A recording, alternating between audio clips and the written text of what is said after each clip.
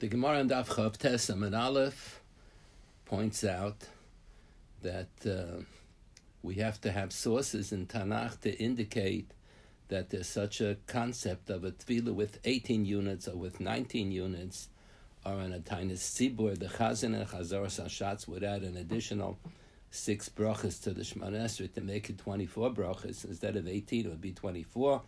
We have a source in Tanakh that you can offer a tefillah with 24 units.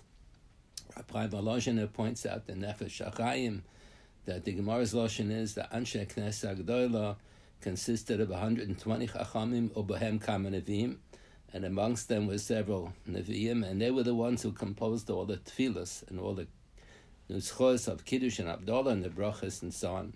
He points out the Gemara seems to be telling us that you have to have a koyach hanevuah to be able to compose the nusach hatfilah. And here Rab Soloveitchik pointed out, not only that, you have to have, based on sources in Nevi'im and Tanakh, that you have a right to offer a tefillah with so many units.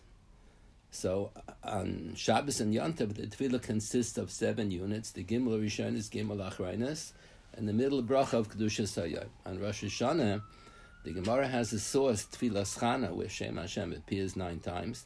The Gemara has a source that you have the right to compose a tefillah with 9 units. Really, on Rosh Hashanah, the Musaf should have had 10 units. Should have Gimel Rishonis, Gimel Achraynos, the middle bracha for Kedushas Hayom, like on any Shabbos and Yom Tov, and then an additional 3 brachas of Malchus and Shofars.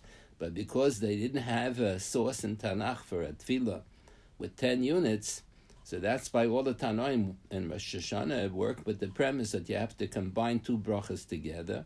And in the days of the Tanoim, there were 3 practices. Rabbi Yochanan Nuri's practice was that you combine Malchias with Ato Kadosh, because you're going to end off anyway HaMelech HaKadosh.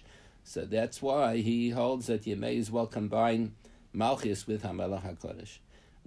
The common practice today is we follow Rabbi Akiva, that you combine Malchias with Kedushas Hayom, because the theme of Rosh Hashanah is Malchias.